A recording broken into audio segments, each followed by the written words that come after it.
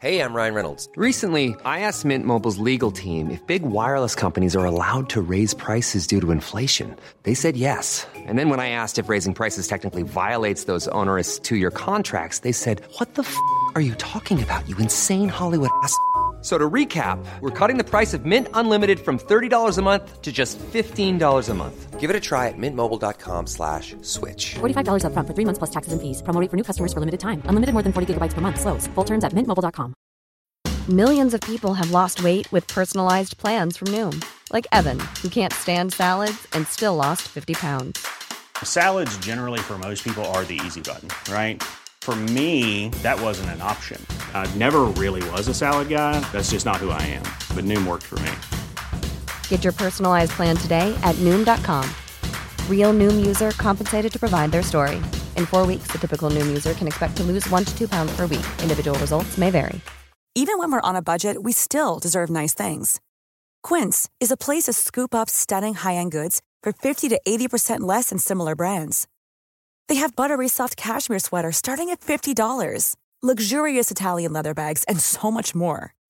Plus, Quince only works with factories that use safe, ethical, and responsible manufacturing. Get the high-end goods you'll love without the high price tag with Quince.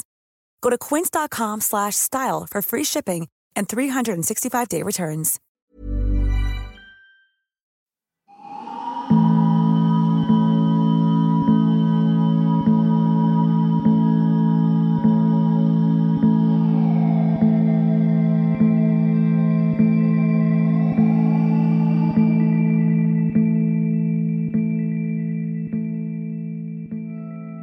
Welcome to Season 4, Episode 30 of They Walk Among Us, a podcast dedicated to UK true crime.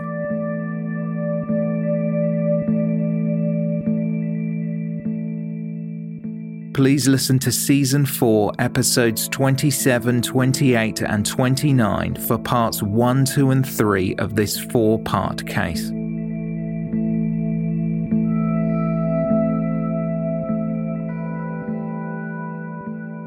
Listener caution is advised, as this episode contains adult themes and descriptions that some listeners may find distressing.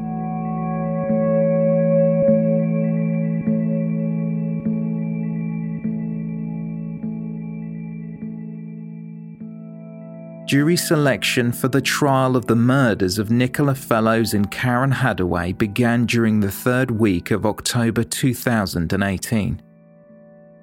Brian Altman QC acted on behalf of the Crown, and Joel Bonathan QC was counsel for the defence. The 6 men and 6 women of the jury were told Russell Bishop's acquittal of murdering Nicola and Karen was quashed by the High Court of Appeal after new evidence was brought to light through DNA testing. Russell Bishop arrived in a prison van for the start of the second trial he's faced, accused of murdering 2 schoolgirls 32 years ago. The 52-year-old has pleaded not guilty to the charges. Karen Hadaway and Nicola Fellows were 9 years old when they were sexually assaulted and strangled to death in woods on the outskirts of Brighton in October 1986. They were near neighbours and had gone out to play after school. The jury heard both girls were afraid of the dark. Their bodies were found the next day, half a mile away. The discovery led to the largest and longest-running inquiry Sussex police have ever known. Prosecutor Brian Altman QC addressed the court. He said, "The killings were entirely intentional, and they were carried out in the woods by a man who sexually assaulted them for his own gratification. That man, say the prosecution, was this defendant, Russell Bishop."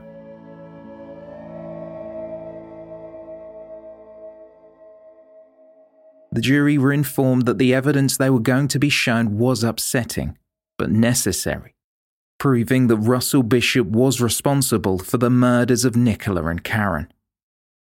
Altman told jurors of Bishop's previous crimes and explained although there were similarities, this was not merely the reason for his prosecution in this case. Altman told the court that Bishop was aware that he could be forensically linked to the crimes, so had a bath and washed his clothing after the murders in 1986. Bishop also washed his car after the 1990 abduction of the 7-year-old girl. The prosecutor went on to say, "Let me make this clear. The prosecution does not seek guilty verdicts on the murders of Nicola Fellows and Karen Hadaway by saying that because the defendant was guilty of a very similar attack on another young girl in 1990, he must necessarily be guilty of these murders. What we do say is that there is other compelling evidence that this man was the killer of those 2 girls, and the evidence of his guilt of the other attack and the facts underlying it help identify him as the killer, as well as reveal his disposition to behave in a certain way, which is happily both very rare and exceptional." As the opening remarks were given to the court, describing the lives of 2 young girls who would now be in their early 40s, Russell Bishop sat writing notes, observed from a public gallery full to the brim with the victims' family members and a large number of journalists, as the case had garnered national news coverage once again. The jury were told that while they would be shown maps where the crimes took place, they would also be visiting the area where the girls were found, along with landmarks which were essential to the case. Brian Altman QC went on to stress that due to the significant passing of time, it was likely that witnesses might not be able to provide an exact minute of the day when something had occurred, as, quote, "Rarely do people look at their watches if they are wearing them, and time an event they did not realise might assume importance later. Of course, a witness may be entirely accurate about a time, but they may not be." The prosecutor asked the jury that they allow reasonable allowances for this, along with the fact that when testimony was given in court, it may not be as fresh as when a statement was provided shortly after the crimes. The jury were told, quote, "While the prosecution has no obligation in murder to prove the motive for any killing, the killing of these 2 girls clearly has the most obvious motive. Plainly the main, if not the only motive here, was sexual and paedophilic." The events of October 1986 were relayed to the court. A sighting of Russell Bishop was made by Dorinda Burtonshaw as Bishop walked along the central reservation of Coldene Lane towards a subway under Lewis Road on October 9, 1986. This was approximately 5 p.m, 15 minutes before the 2 young girls were spotted by a park keeper. The witness even commented to the driver of the car she was travelling in, "Look, there's Russell." Bishop was wearing a blue top, similar in style to that of the blue Pinto top. It was being alleged had forensic links to the crimes. Bishop reached Wild Park and spoke to parkkeeper Roy Dadswell, who just so happened to have been talking to Nicola and Karen. Bishop told Roy his car, a red Ford Escort, had broken down. The pair spoke briefly, although the parkkeeper could not recall what Bishop was wearing. Bishop left and headed towards the A270 Lewis Road, towards the direction of his home. Bishop was seen again by brothers Mark and Kevin Doyle. The sightings were coincidental, as Mark was being driven home from work when he saw Bishop travelling close to a railway viaduct past a police phone box. Mark's brother Kevin was on foot and saw Bishop coming out of what was described as a, quote, path running along the back of Wild Park that came out between the police box and the public toilets that were there at the time, and out onto the west pavement of Lewis Road, close to the railway viaduct that runs over Lewis Road. At the time, Bishop raised a hand in acknowledgement. If correct, these sightings were said to have occurred around 6:30 p.m. This would mean if Russell Bishop were responsible for the murders, he would have to have turned around and returned to Wild Park as further witness sightings confirmed that the girls were alive at this point. A short while later, along with her husband, Beatrice Cooper, who lived at a property on Park Close, which borders Wild Park, was in her garden. As the couple did some gardening, they heard the sound of a girl crying, coming from the area where the children would be found the next day. Although prolonged, the cry sounded like a child that was being disciplined before the sound suddenly stopped. This was sometime after 6:30 p.m, but before 7 p.m.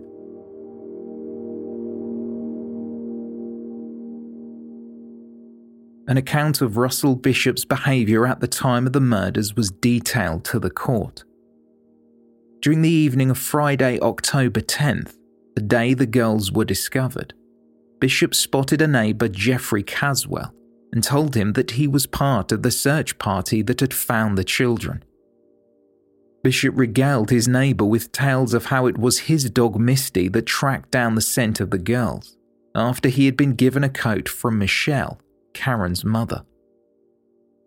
Bishop said the girls did not appear to be injured, with one lying across the other. Bishop claimed that it was him who felt for a pulse. The defendant's claim was then followed by a conversation with Michael Evans, who had worked with Bishop spraying cars. He told Evans that one of the girls was lying atop the other and one had blood coming from her mouth. This claim had been repeated by Bishop to officers during a police interview. Brian Altman QC said, "The prosecution suggests that the only way the defendant could have known the detail of the girls' positions in relation to each other was not because he saw it at the time of finding, but quite simply because that is how he left them having killed them." Russell Bishop's connection to spraying cars would also be the tether through which he was forensically linked to the Pinto sweatshirt, which in turn had been in contact with the two girls. In August 1986, a few months before the murders, Bishop's neighbour Jeffrey Caswell wanted to change the colour of a Mini he had recently purchased for his daughter. Bishop explained that he was experienced in that line of work, so he could do it for him. Caswell knew Bishop. The two were not just neighbours but friends as well, often going fishing together. Caswell purchased the paint, one can of Damask Red, along with a can of Venetian Red. Jeffrey Caswell gave the Venetian Red paint to Bishop because he knew it to be a similar colour to the one the defendant had used to spray his Ford Escort. Along with Michael Evans, whom Bishop would speak to around 2 months later about discovering the girls, the pair sprayed both a Mini that belonged to Jeffrey Caswell and Bishop's Ford Escort in the same paint. Paint would cover their clothing, including a pair of trousers that the defendant's partner Jenny Johnson handed to police at the end of October 1986. When Bishop was questioned, he was asked what sort of paint had been used to spray his car, and he told officers they had used ordinary household paint mixed with thinners. This was not true. Though Bishop had sold his car for scrap on October 25th, police managed to recover the front wing, the bonnet, and the radiator grille. Michael Evans, who sprayed the vehicles with Bishop, was asked what the defendant was wearing while they were working. He described a blue sweatshirt with a name in white on one side of the chest. This matched the description of the Pinto sweatshirt. Evans was later shown the top flecked with red paint across the front and sleeve, and agreed that the paint was comparable to the colour they had used. The sweatshirt was similar to articles of clothing Evans had seen the defendant wear. While a great deal of time had passed, both Michelle, Karen's mother, and Susan Nicola's mother recalled the defendant wearing a similar blue top flecked with red paint.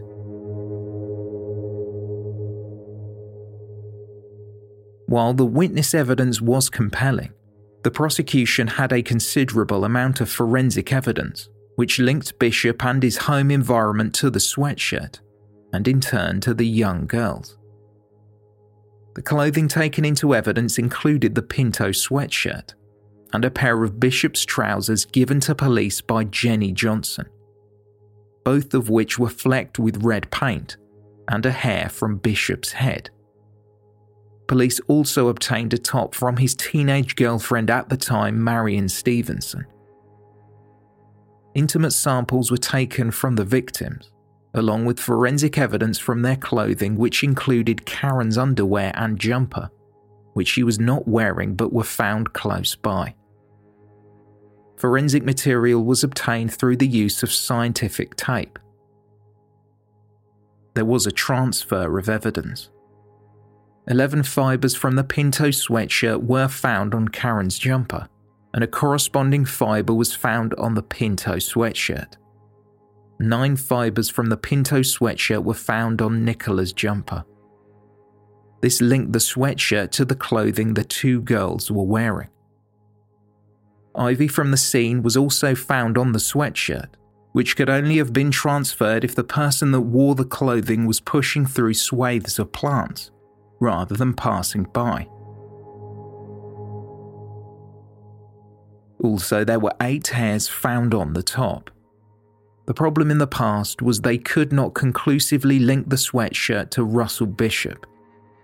However, with the leaps in forensic testing, they could now say those hairs were microscopically similar to Russell Bishop's hair. Furthermore, testing on the paint type found on the jumper matched the same colour Bishop had sprayed his Ford car. On top of that, fibres from his home address linked the sweatshirt to his bedroom on Stevens Road. These included almost a dozen fibres from socks at the property, 26 fibres from another jumper, and several fibres from a skirt that Marion Stevenson owned.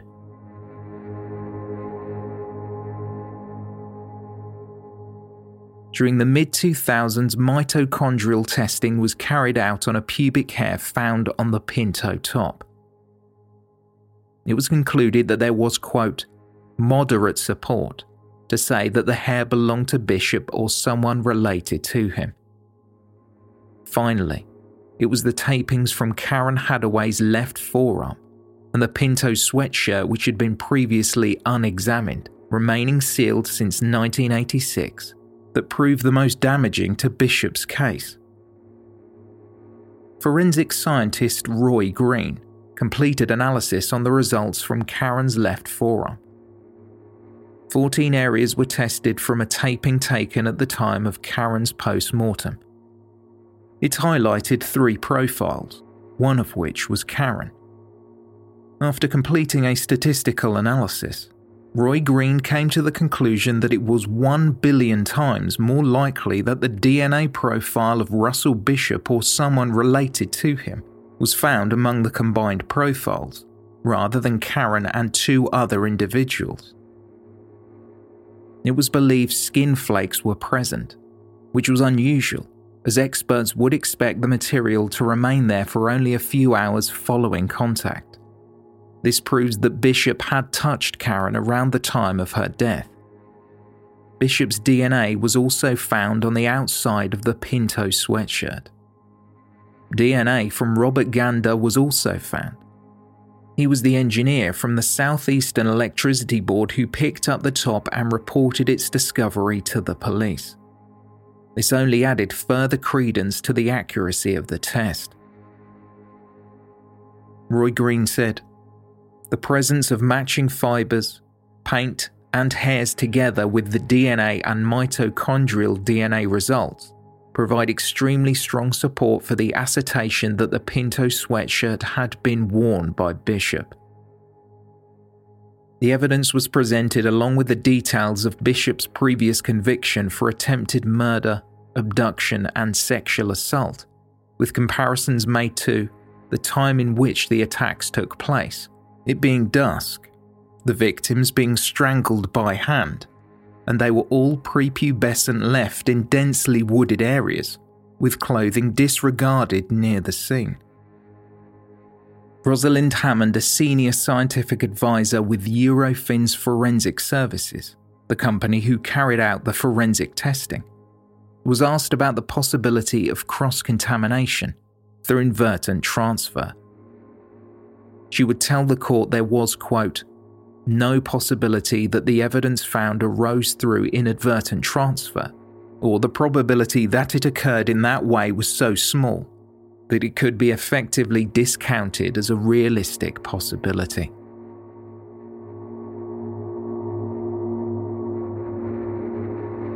On the third day of the trial, along with the judge, prosecution and defence, the jury were taken 50 miles by coach to Brighton to view the scene and path it was believed the girls had travelled. The police escort ensured that no members of the public made any advances. When they arrived behind the pavilion, the prosecutor pointed to the spot which at the time would have appeared to be a den, hollowed out and surrounded by branches, only accessible by crawling through bracken and ivy plants. This is the pavilion which was here as you saw in 1986, Brian Altman QC said. Behind the pavilion is the grass bank, now overgrown, and the steep slope bank leading into the woods. And it was above this spot that the girls were found. The jury passed the site where a bench had been placed as a memorial.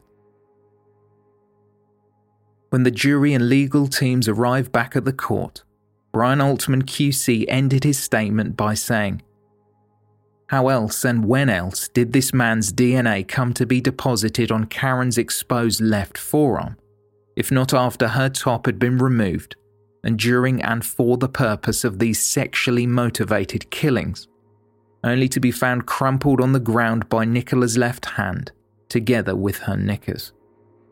Of course, that is still not all the evidence there is pointing the finger of guilt firmly in this man's direction. There is other circumstantial evidence implicating him in these murders. His conduct at the time of the murders and the sightings of him in the area of Wild Park at the time. There is the detailed description of the position and appearance of the bodies he gave police and others, information that could only have come from the killer. There are contradictions in the accounts he provided to others and to the police, and the admitted lies he told. And there is the fact that the Pinto sweatshirt just so happened to be found discarded along the defendant's route home from Wild Park. It is, say the prosecution, the overwhelmingly compelling and powerful nature of all the evidence in this case that can make you sure of this defendant's guilt of these murders.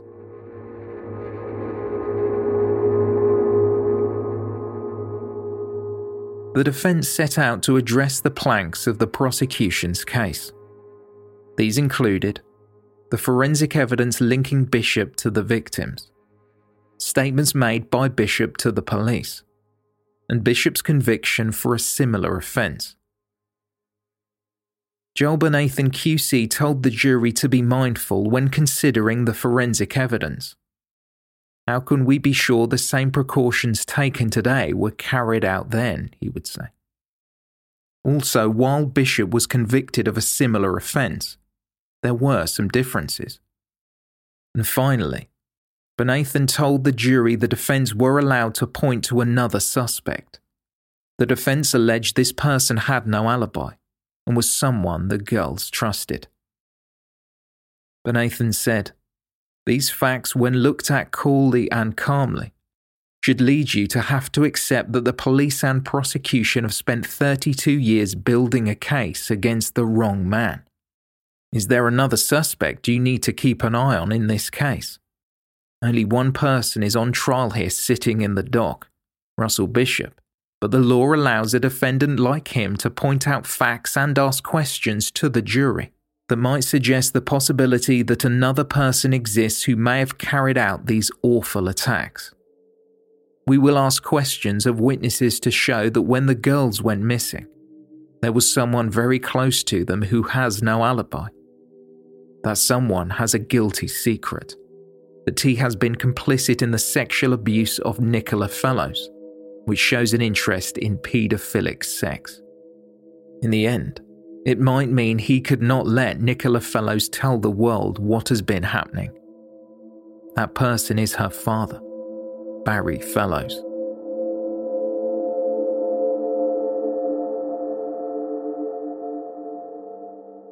The first witness to take the stand was Michelle Johnson, Karen Hadaway's mother.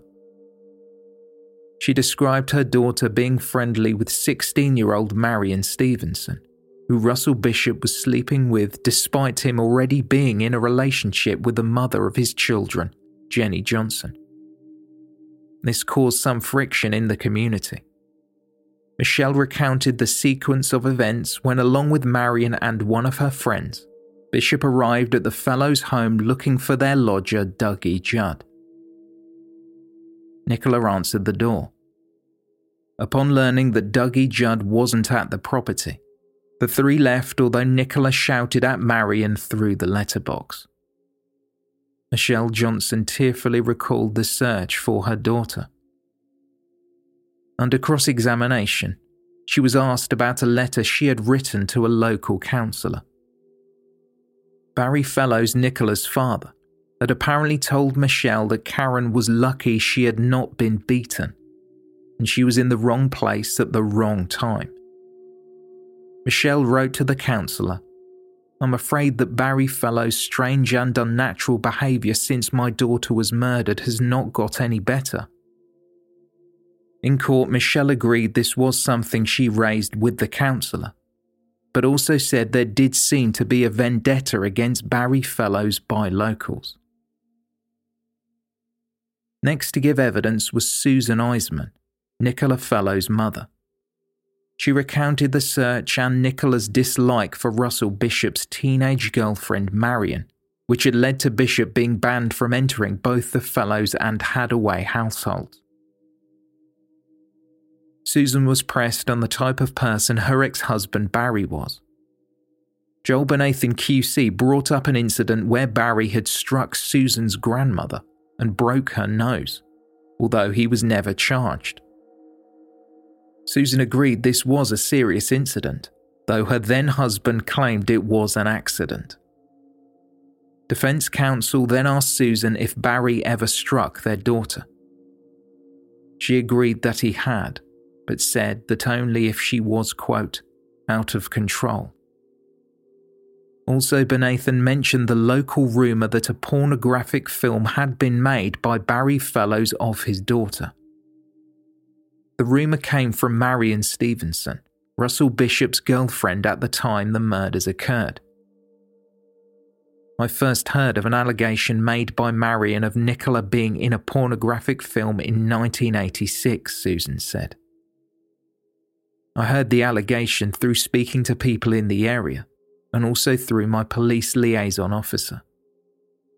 She also agreed that she did not know for sure where her then-husband was on the night the girls went missing.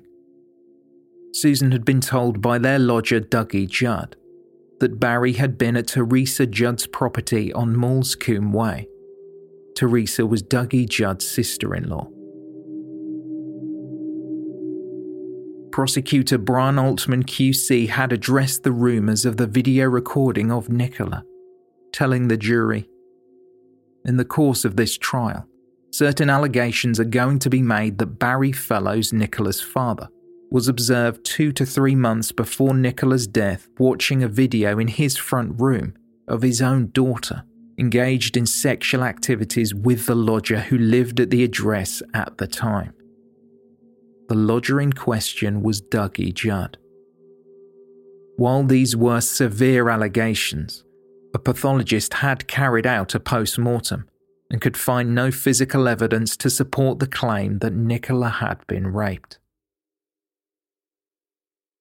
Testimony was then given by Kevin Rowland, who was 18 years old when he found the girls close to an area known locally as Jacob's Ladder. Much like the first trial, he confirmed that Russell Bishop did not go anywhere near the bodies and could not have seen how they were positioned before PC Smith checked for a pulse and radioed in the discovery. Dr. Anthony Peabody, who was the forensic scientist during the original investigation, explained to the jury how he collected evidence. Joel Bernathan QC used both an academic paper the scientist had written and Peabody's own testimony to try and poke holes in how the evidence was handled. Dr. Peabody was shocked when defense counsel Bernathan suggested that the scientific tape used was contaminated by matter that had stuck to the exposed sites. Also, a piece of white cardboard had been packaged with the sweatshirt when it had arrived at the laboratory to be tested on October 31st, 1986. However, Peabody never made mention of the cardboard in his notes. It was highlighted that Peabody had missed a white fibre found on the sweatshirt, which looked like it could have matched that of a police suit. Could this point to a possible sign of contamination? Peabody felt the fibre was not from a police suit and did not require further examination. The forensic scientist would describe his findings as, quote, strong evidence to indicate the Pinto sweatshirt had been in contact with the clothing of the two dead girls. Joel Bernathan QC asked the expert witness if he had been assaulted by a police officer after giving evidence in the first trial. Dr. Peabody said yes. When he left the court, he was pinned against the wall by a senior police officer who had been working the case. The officer was unhappy with the evidence given, though Peabody remarked that emotions were running high throughout the original trial.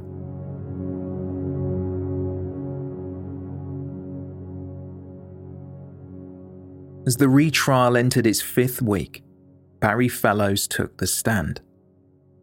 Barry told the court he advised police around the time of the girl's disappearance to check in Wild Park, as it was Nicola's favourite spot despite the fact he had warned her not to go there after dark.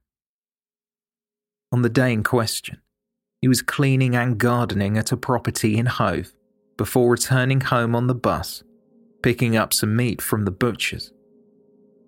Along with Dougie Judd, the pair went to visit Dougie's sister-in-law nearby. Teresa Judd would later testify to that effect, although not without being accused by the defense counsel of providing a false alibi for Barry Fellows. Barry spoke of having to identify his daughter. He said, "I walked in there, and there was a sheet over my little girl up to the neck." Barry asked the attendant if he could put a 50-pence piece in Nicola's hand, so she had her pocket money. Asked about striking his grandmother-in-law, he said he did not hit her on purpose. He just swung around accidentally. This was precisely why police did not take any further action. Priming the witness for what was about to come next, Brian Altman QC told Barry, "What is being suggested? You are being accused of having killed Nicola. You are being accused of having killed Karen. You are being accused of having sexually abused your own daughter and Karen in that den, and having punched Nicola in the face. Do you understand that?" Barry Fellows said he did. Barry's time on the stand was not easy, as he often broke down as question after question came, insinuating that he watched a video of his daughter Nicola being raped and then murdered her along with her friend Karen. Under cross-examination, Joel Bernathan QC's questions were relentless. Quote, "Were you party to Nicola being filmed in a pornographic video, Mr. Fellows? Were you and another man watching a homemade pornographic film of your own infant daughter? Did you have anything to do with her death?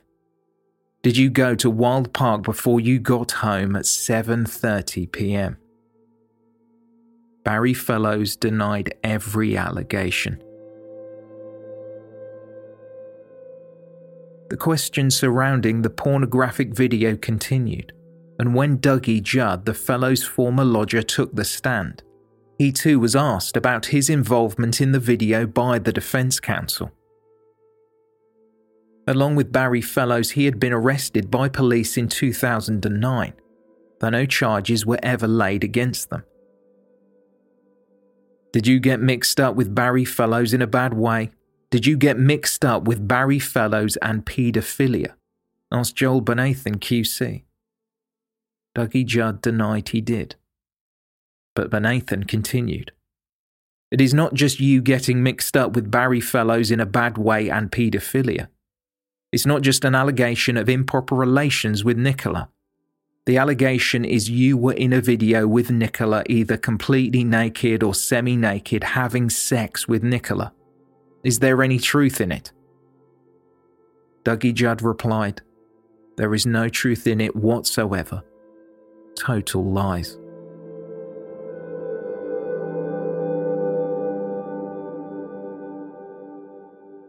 In testimony that would be given the following week from behind a screen, Marion Stevenson addressed the court. Now 48, Marion was Russell Bishop's girlfriend when she was 16. She spoke of how Russell Bishop could do no wrong in her eyes. She was besotted. She would say, he was my first love. She was asked to confirm if a statement she had given on October 31st, 1986 were true. She agreed it was. It detailed the conversation she had with Russell Bishop a day after the girls' bodies had been found. Marion claimed Bishop said, quote, they deserved it, and I blame the parents for allowing them out at night. Marion told the court, he asked me to make love, but I wasn't interested because I was upset about the murders. Russell was unhappy and said I wouldn't see him for much longer because he was going to be put down for the murders. He said, you think I've done it, don't you? I told him not to be silly. The witness testified that a detective had asked her to gain Bishop's confidence. Marion went on to say, they believed he would confess to someone he was close to. The detective said if anything happened, they would be there straight away. By that I gathered they would be listening in. At the same time, they said Russell Bishop's place was bugged. Jurors were informed that Marion would often hang around Dougie Judd's room in the Fellows' home. She described Dougie Judd as like a brother. Marion testified that a few months before the murders, while in the company of Dougie, his brother and Russell Bishop, the group were drinking and taking drugs upstairs at the Fellows' home. Marion was thirsty and needed some water, so went to the kitchen to get a drink. After passing through the front room behind the sofa, she noticed Nicola's father watching something on television. She said she paused and recognized what she heard to be noises coming from the TV set that were sexual in nature. Marion testified that she remained unseen for several minutes, unnoticed by Nicola's father and another man. Describing what she saw, Marion said, Nikki was on Dougie's bed with him. Dougie touched her and got on top of her and was having sex. They were both undressed. Marion said she left the Fellows' home almost straight away, telling the gathering that she felt sick. Marion told the court she was in no doubt it was Nicola. She reported the incident in 1988, 2 years after the murders. While giving evidence, the subject of the News of the World came up. Marion Stevenson had given an interview with a journalist from the newspaper. The article included information that police had bugged Bishop's home and Nicola had been raped. That incident had been recorded on film, so Marion claimed. Under cross-examination by prosecutor Brian Altman QC, Marion was asked why she did not report this incident to the police in the 9 previous interviews she gave, rather than going to the newspapers, which could have affected the outcome of the trial. She replied, I was young. I was scared. 2 little girls I knew were murdered. My world was not like that. The prosecutor asked, "You must have thought to yourself that this little girl I'm fond of is in danger of being sexually abused by a man who lives in the same house as her, Dougie Judd." "Yeah, but I was scared. I was young myself," Marion replied. "Maybe if I had, they might be alive." Brian Altman QC asked Marion Stevenson why the statements she provided over the years differed so much when she was interviewed after the murders up until a reinvestigation in the 2000s. Marion said, "I have explained that in 1988 I was heavily smoking pot, and so my memory was not as clear as it was in 2007 when I was not smoking it. As the years went on, things have got a lot clearer to me." It was argued that Marion Stevenson's account of walking behind the two men, allegedly watching a video of Nicola, could not be accurate, as the sofa they would have been sat on was up against the wall in the living room.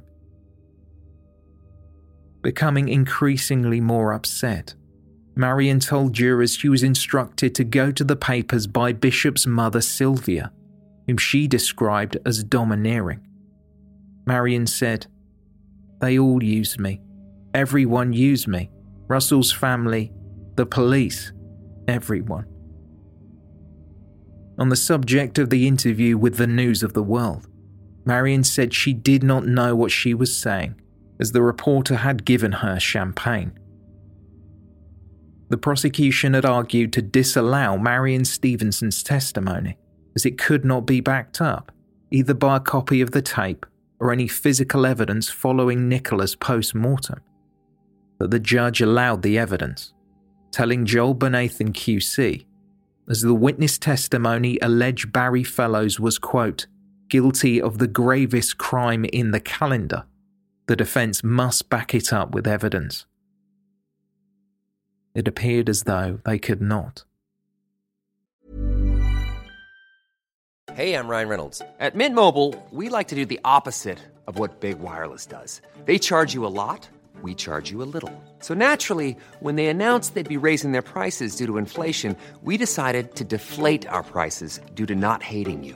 That's right. We're cutting the price of Mint Unlimited from $30 a month to just $15 a month. Give it a try at mintmobile.com/switch. $45 up front for 3 months plus taxes and fees. Promo rate for new customers for limited time. Unlimited more than 40 gigabytes per month slows. Full terms at mintmobile.com. Hey, it's Ryan Reynolds, and I'm here with Keith, co-star of my upcoming film, If, only in theaters May 17th. Do you want to tell people the big news? All right, I'll do it. Sign up now and you'll get unlimited for $15 a month and 6 months of Paramount Plus Essential Plan on us. mintmobile.com/switch. Upfront payment of $45 equivalent to $15 per month. Unlimited over 40 gigabytes per month. Face lower speeds. Videos at 480p. Active Mint customers by 531.24 get 6 months of Paramount Plus Essential Plan. Auto renews after 6 months. Offer ends May 31st, 2024. Separate Paramount Plus registration required. Terms and conditions apply if rated PG. I'm Sandra, and I'm just the professional your small business was looking for. But you didn't hire me because you didn't use LinkedIn Jobs. LinkedIn has professionals you can't find anywhere else, including those who aren't actively looking for a new job, but might be open to the perfect role, like me. In a given month, over 70% of LinkedIn users don't visit other leading job sites. So if you're not looking on LinkedIn, you'll miss out on great candidates like Sandra. Start hiring professionals like a professional. Post your free job on linkedin.com/people today. This episode of They Walk Among Us is brought to you in association with Scentair. Ever entered a seemingly perfect space only to feel like something was missing? That's where Scentair comes in. With over 3 decades of experience, Scentair leads the scent marketing industry, scenting resorts, retail outlets, event spaces and more, partnering with major brands like Westin Hotels and Snap Fitness.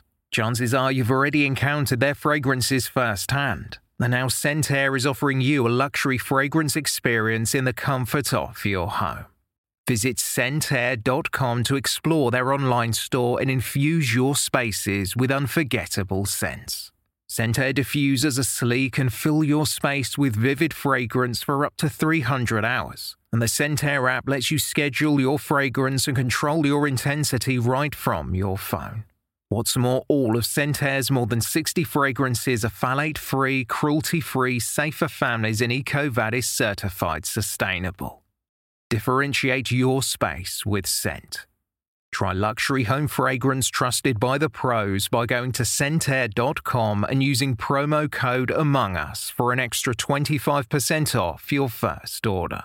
That's promo code AMONGUS for an extra 25% off your first order at Scentair.com. As the proceedings moved away from the defence's claims, the jury were told about letters written by Russell Bishop to a 13-year-old girl while he was in prison.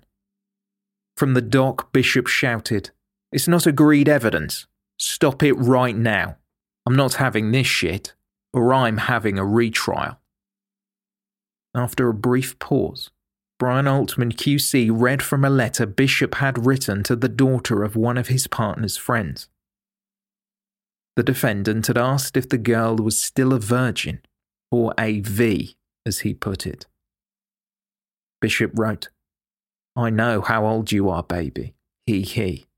16 or 17 more weeks, and I will be out up to no good again." In the correspondence, which was full of requests to keep their relationship secret, asking that the girl go on the pill, Bishop wrote, "Don't give this letter to no one, not to your mum, not to anyone. You will have to go on the pill. You will have to get rid of this page now, so no one will know." In further correspondence, Bishop wrote, "I just hope you can handle it because I'm a man, not a boy. I know you've been looking for it for a long time from me." Bishop told the 13-year-old that he could not send her any, quote, dirty rhymes, but she could send some, as prison officials wouldn't stop any explicit material being sent to him.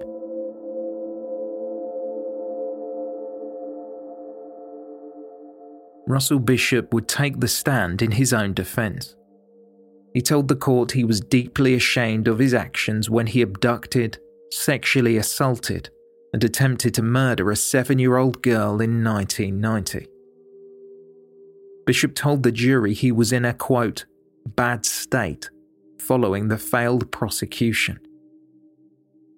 According to Bishop, on the day he abducted the 7-year-old, he was fixing the brake pipes on his car.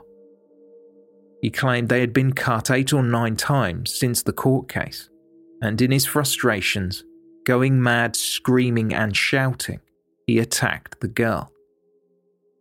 Bishop said he, quote, might as well do what he had been accused of, but he was in no way involved in the murders of Nicola Fellows and Karen Hadaway.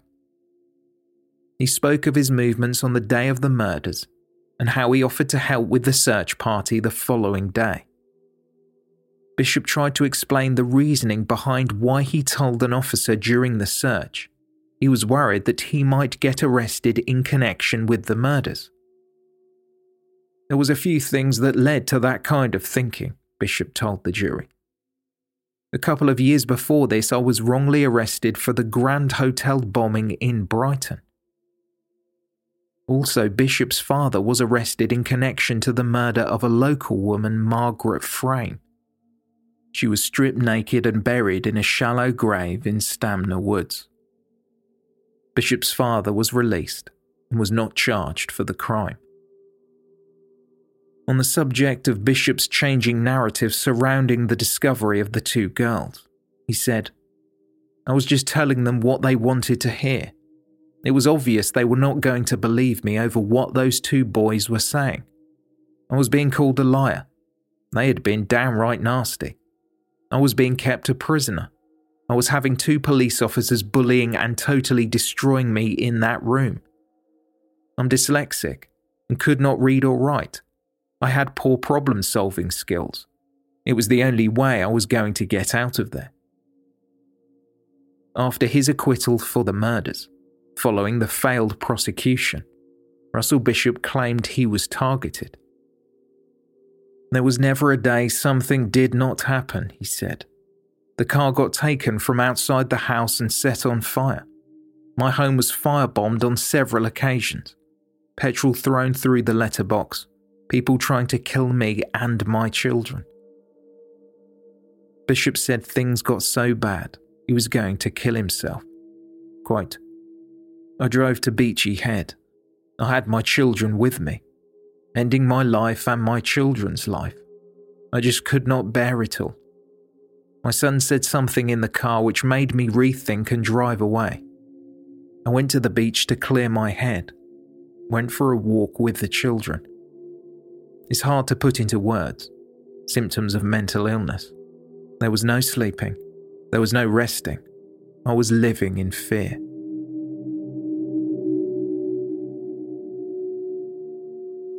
Under cross-examination, Brian Altman QC asked the defendant if the abduction of the 7-year-old girl was revenge. Partly, Bishop said. So the attempted murder of the girl was born out of revenge by virtue of the 3 years of the hate you and your family suffered. You are portraying yourself as a victim, Altman said. This offence was all about sexual gratification, and you are a paedophile. You enjoy controlling children, and one aspect of your control of children, particularly girls, is sexual gratification. This was denied by Bishop, and the exchange became heated. Why did you choose a young girl who was 2 years younger than the age of the 2 girls you were accused of murdering? It could have been anyone, Bishop said. Though the psychological trauma of the hate campaign and what everyone else was saying, it came out in that behaviour. I was bloody angry at everyone, at her and everyone who had done that to me. The prosecutor replied, This offence was all about sexual gratification. You are a paedophile, are you not? Bishop replied, You have to understand what the word paedophile means. You enjoy controlling children, and one aspect of that is sexual gratification, Altman said. Bishop responded, No, not in any way, shape or form. Brian Altman QC firmly remarked to the court, This is all rubbish. This is all lies. You attacked that young girl because you had a sexual interest in children. It had nothing to do with 3 years of hate, but everything to do with Russell Bishop and your character, didn't it? There are very good reasons for what I also suggest are obvious and striking similarities between the two offences, because the killer of those 2 girls in October 1986 was the same person who attacked the 7-year-old in 1990, and that man is you. Defence counsel Joel Benathan QC had previously proposed to the jury that Bishop may well have touched Karen when the bodies of the girls were found. Quote, Did Russell Bishop touch the bodies of the girls when they were discovered on October 10th?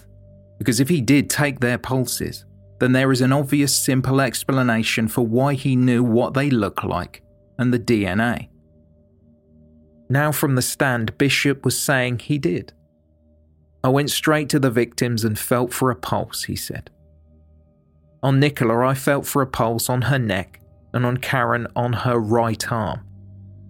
At school, a young lad had died suddenly when I was 13 or 14, and we were told about taking a pulse in first aid. But Bishop had said quite the opposite when he was questioned in 2016. You've been arrested at 9:44 this morning for the murders of Karen Hadaway and Nicola Fellows. In terms of murder, what is your understanding of that? Before we get into anything like that, and on Mr. Bishop's behalf, there is some prepared statement to read out. I completely and utterly deny any involvement in the deaths of Karen Hadaway and Nicola Fellows. I was tried for these offences in 1987 and found not guilty by a jury after only 2 hours deliberation. As I said, I'm putting the technical side of this to one side, okay? And you've told us that refer back to what was said before, okay? But we're asking you now, that's not clear to us, okay? Right now, where your position stands on touching Karen's forearm. I didn't touch no one, so I'm innocent, and as I said, I've got no comment to make. But that's what I'm asking you. You've said you didn't touch her. Well, you've got my answer, so write down and then move on, please. No, that's fine. I just want to be clear. You're saying you didn't touch Karen Hadaway. Listen, I've got no comment to make, right? Everything what's been said's been said.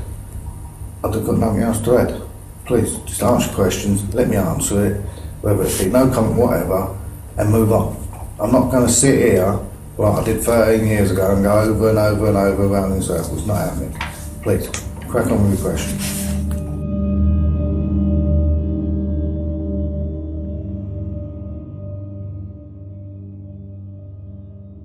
The subject of the letters written to a 13-year-old was again brought up, and Russell Bishop became increasingly agitated, appealing to the judge that surely this was illegal.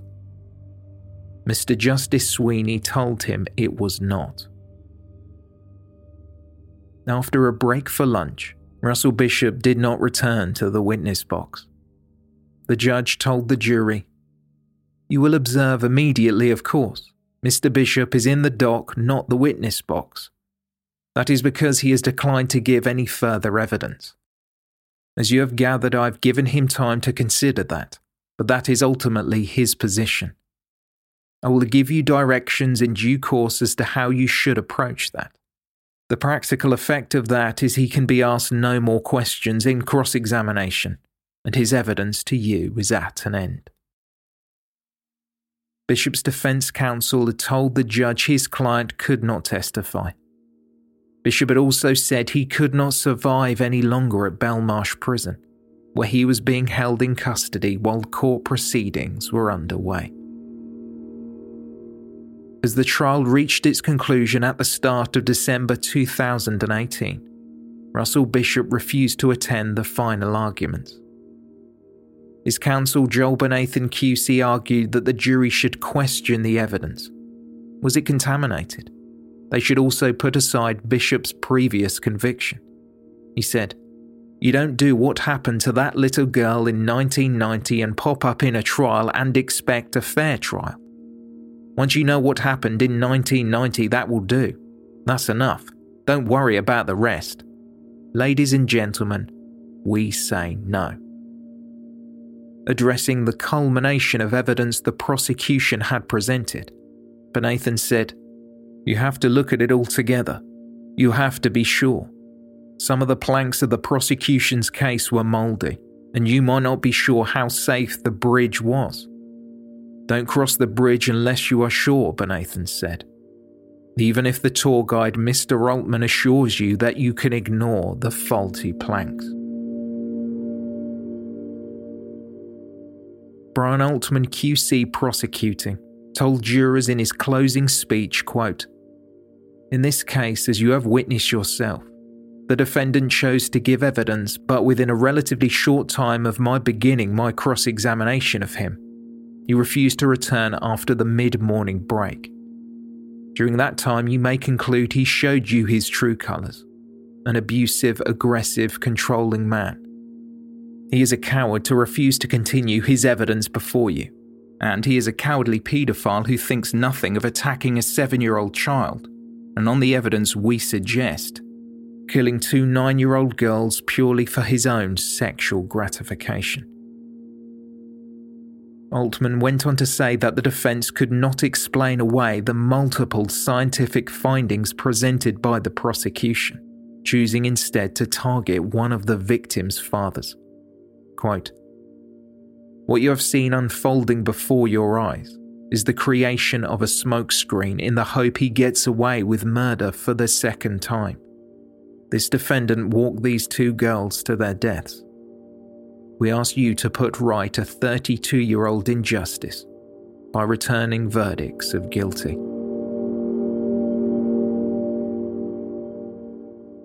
On Monday, December 10th, 2018, jurors at the Old Bailey were sent out to consider their verdicts.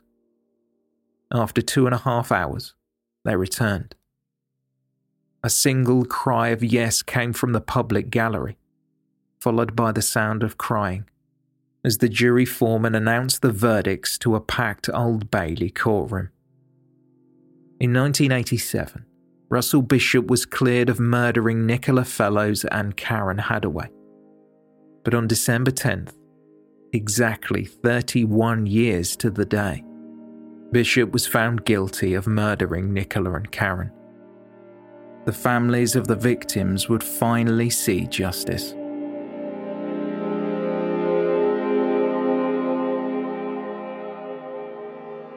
The judge said he offered a, quote, heartfelt tribute to the two families for the extraordinarily dignified way they have conducted themselves throughout these traumatic proceedings, often in the face of circumstances which would have reduced others to behaviour they once never showed.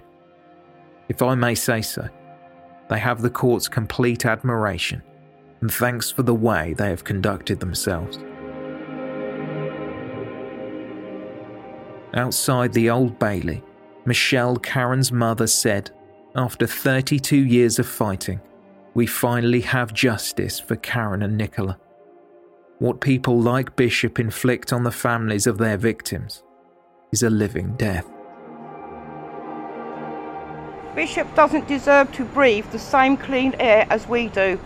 After all, he decided that day to strangle the life out of our two angels. What makes a man want to squeeze the life out of two innocent children with his bare hands? Unbelievable, when he had a child himself and another on the way. He's a coward without a conscience. I don't believe you can rehabilitate evil. I think Bishop was just born that way. People talk to me of forgiveness, but I can never forgive or forget what that evil monster did to my beautiful cousin Nikki. I'm trying so hard to get my head around this, but I will, because I'm a fighter and I'll never stop being strong for my family.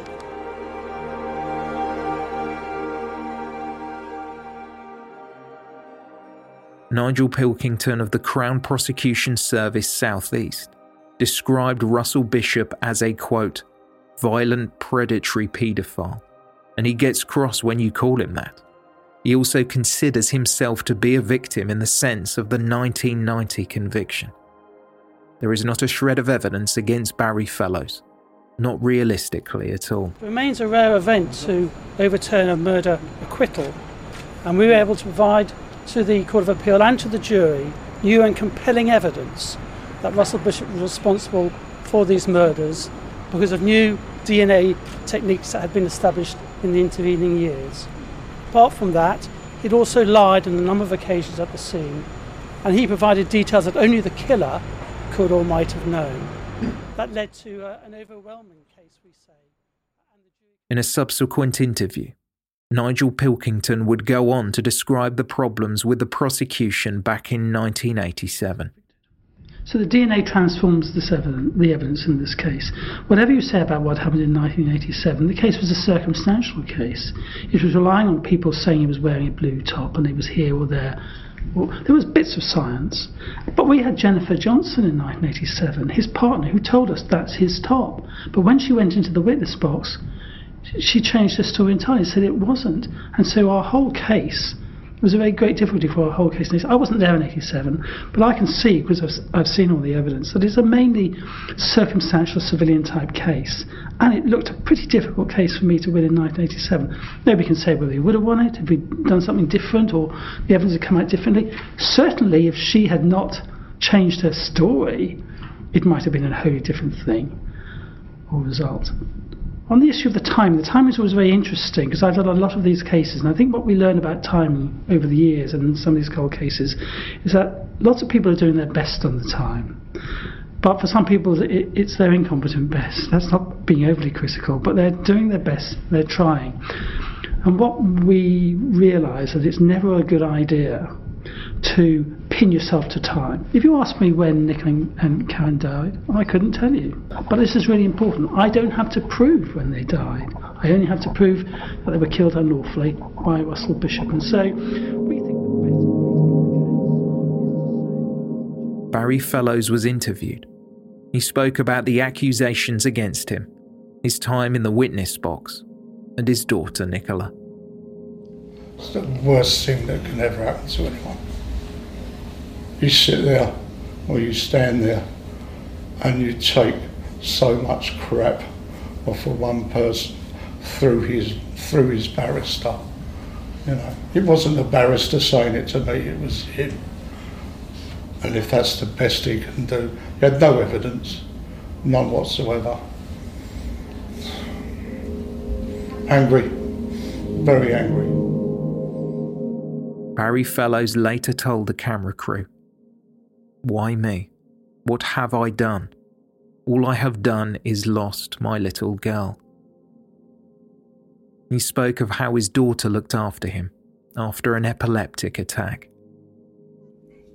Whenever I woke up, she was there, my little nursemaid. That's how I remember her. She was dotty over me and I was dotty over her. I think that sums it up.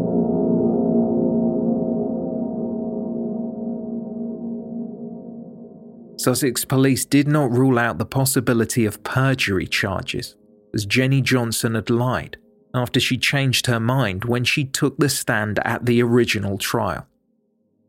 Detective Superintendent Jeff Riley, who in 2013 had been appointed as the senior investigating officer into the murders, gave a statement. Russell Bishop is a truly wicked man and has rightly now been convicted of these dreadful crimes. This has been one of the most high-profile and complex murder investigations in the history of Sussex Police. The case still impacts on the community in Brighton and of course has forever altered the lives of the families of the two girls, and in particular their parents, Michelle, Susan and Barry. Sadly, Karen's father Lee passed away in 1998 and never saw justice for his daughter. This has been delivered today. Former Detective Inspector Malcolm Bacon, who gave evidence at the trial, told a BBC reporter about Bishop, who had campaigned after his acquittal, fighting for justice as police sought the killer. Malcolm Bacon said, "He was walking around fronting marches, trying to find out who the real person was who had killed the girls. It was pretty obvious at that particular time that he was responsible. We didn't get the conviction, which is what should have happened. And it was as a result of not getting that conviction that the horrible events of February 1990 were allowed to occur."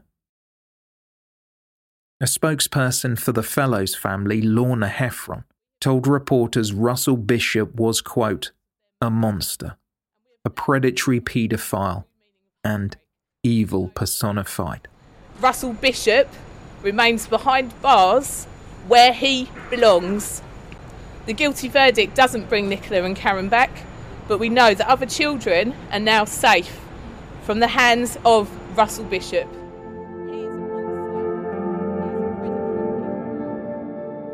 Lee, Karen Hadaway's father, and Jonathan, Nicola Fellows' brother, would never see justice.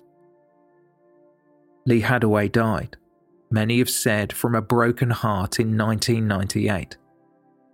Before his heart attack, he was addicted to drugs and became homeless for a time. Jonathan Fellows died in a homeless shelter during September 2018. Benzodiazepines, heroin, and morphine were found in his system. Cans of beer surrounded his bed, and a post-mortem would later rule that he died from an alcohol and drugs overdose and cirrhosis of the liver. While Jonathan had undergone treatment for PTSD, he struggled to come to terms with his sister's death and would often drink to excess. His problems started when Russell Bishop was acquitted of his sister's murder in 1987.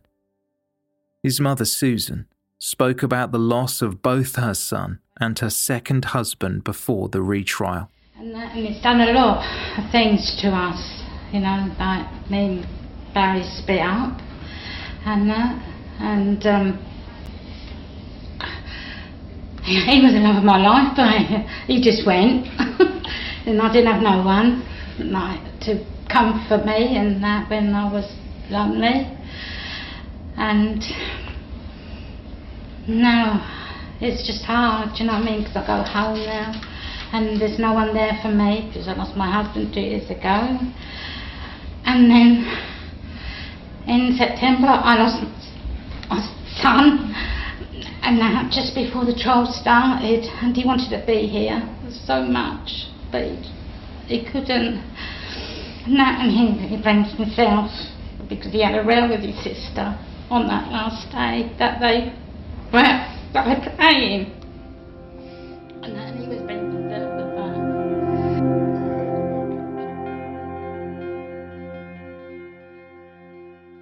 On Tuesday, December 11th, 2018, Russell Bishop was sentenced.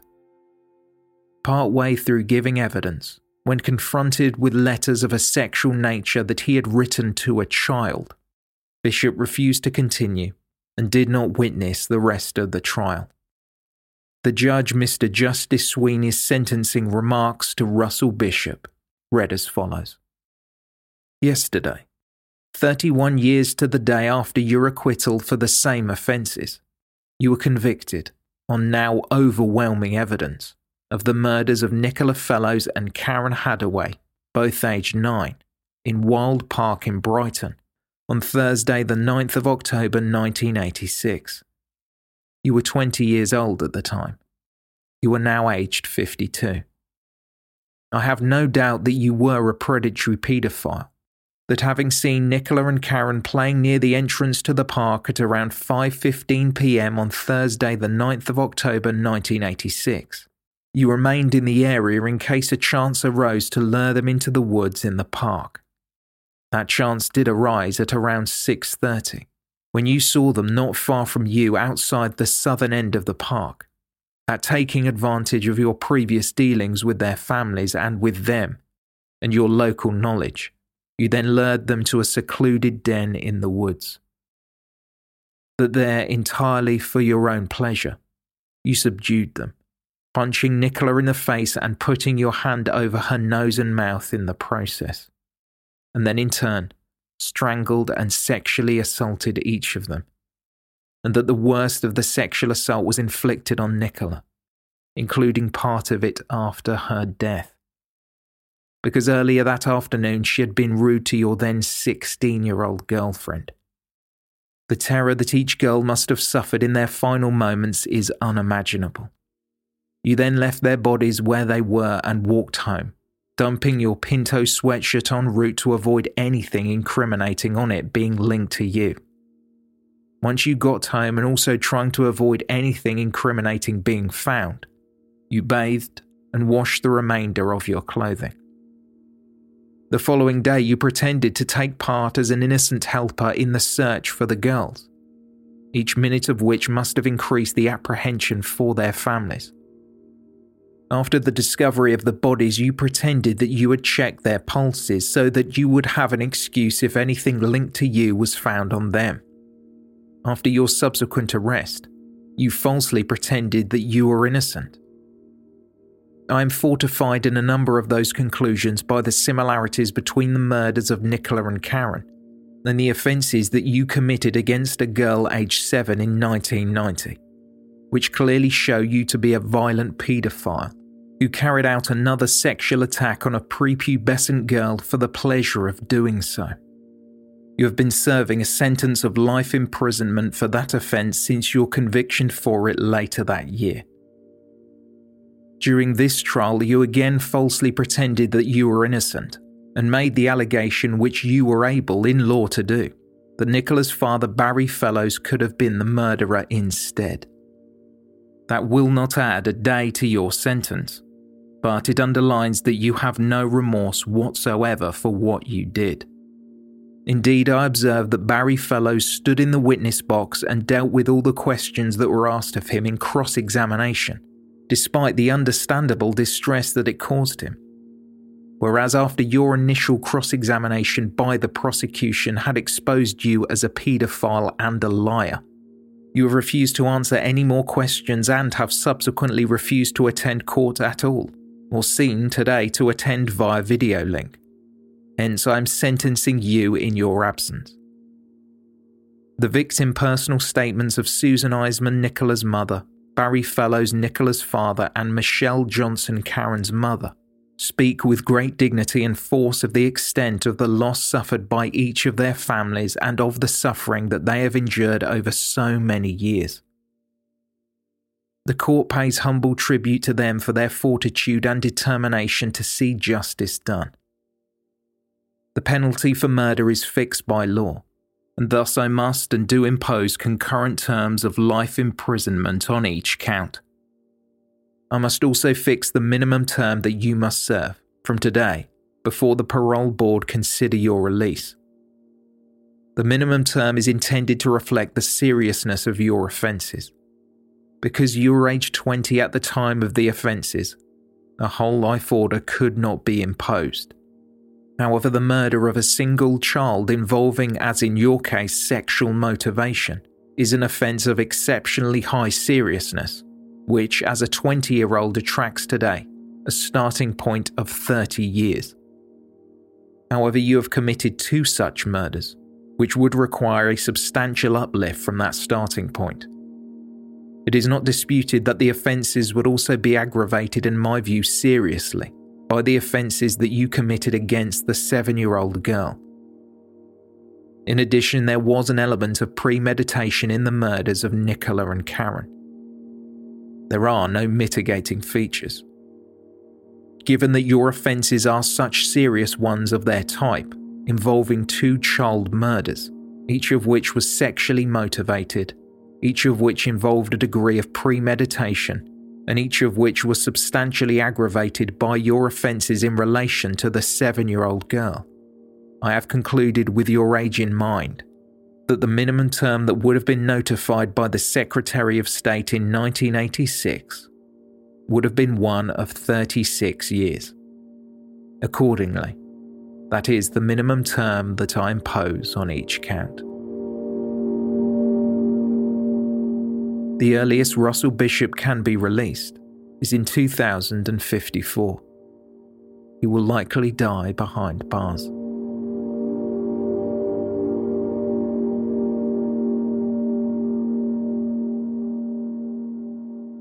A week following the trial, Marion Stevenson was interviewed by a journalist for the Sun newspaper about the man she said she was infatuated with. On one occasion, a few weeks before the murders, Bishop was driving Marion to Devil's Dyke, the same spot where he tried to kill a 7-year-old girl. Marion could hear noises coming from the back of the car when she realised that Nicola and Karen had been hiding in the footwell of the back seats.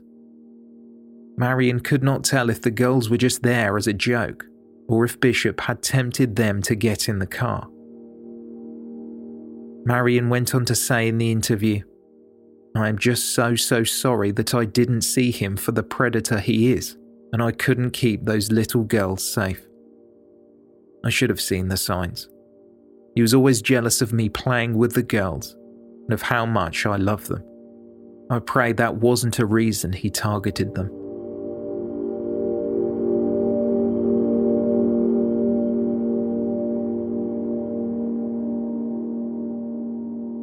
So where are we now? The case of the babes in the wood cast a long shadow, taking over 3 decades for those affected to receive the justice they so richly deserved. Before the second trial, when the families were not sure whether Russell Bishop would face charges or not, Michelle, Karen's mother, was interviewed for an article in The Guardian. She said, "You get up in the morning and you're tired because you haven't slept, but you still have to be that person you've always been. You sort the children out and you get them off to school. You come back and you do your bits and pieces. You're walking around and you've just got this constant ache. It just never goes away because someone is missing." Speaking about Karen, Michelle went on to say, "It seems only yesterday that she's still only 9. In the evening, there's a little part of you still expecting her to come in, and she doesn't. There's a bit of laughter you hear, and you still think it's them."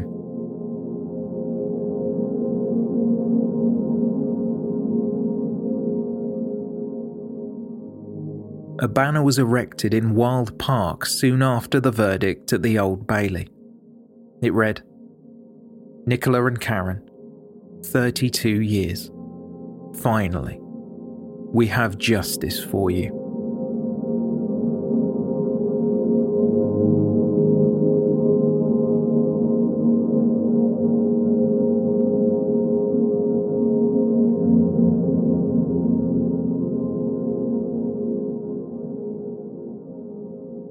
Thank you for listening, and special thanks to our Patreon supporters. Information on this episode can be found in the show notes or on our website, theywalkamonguspodcast.com.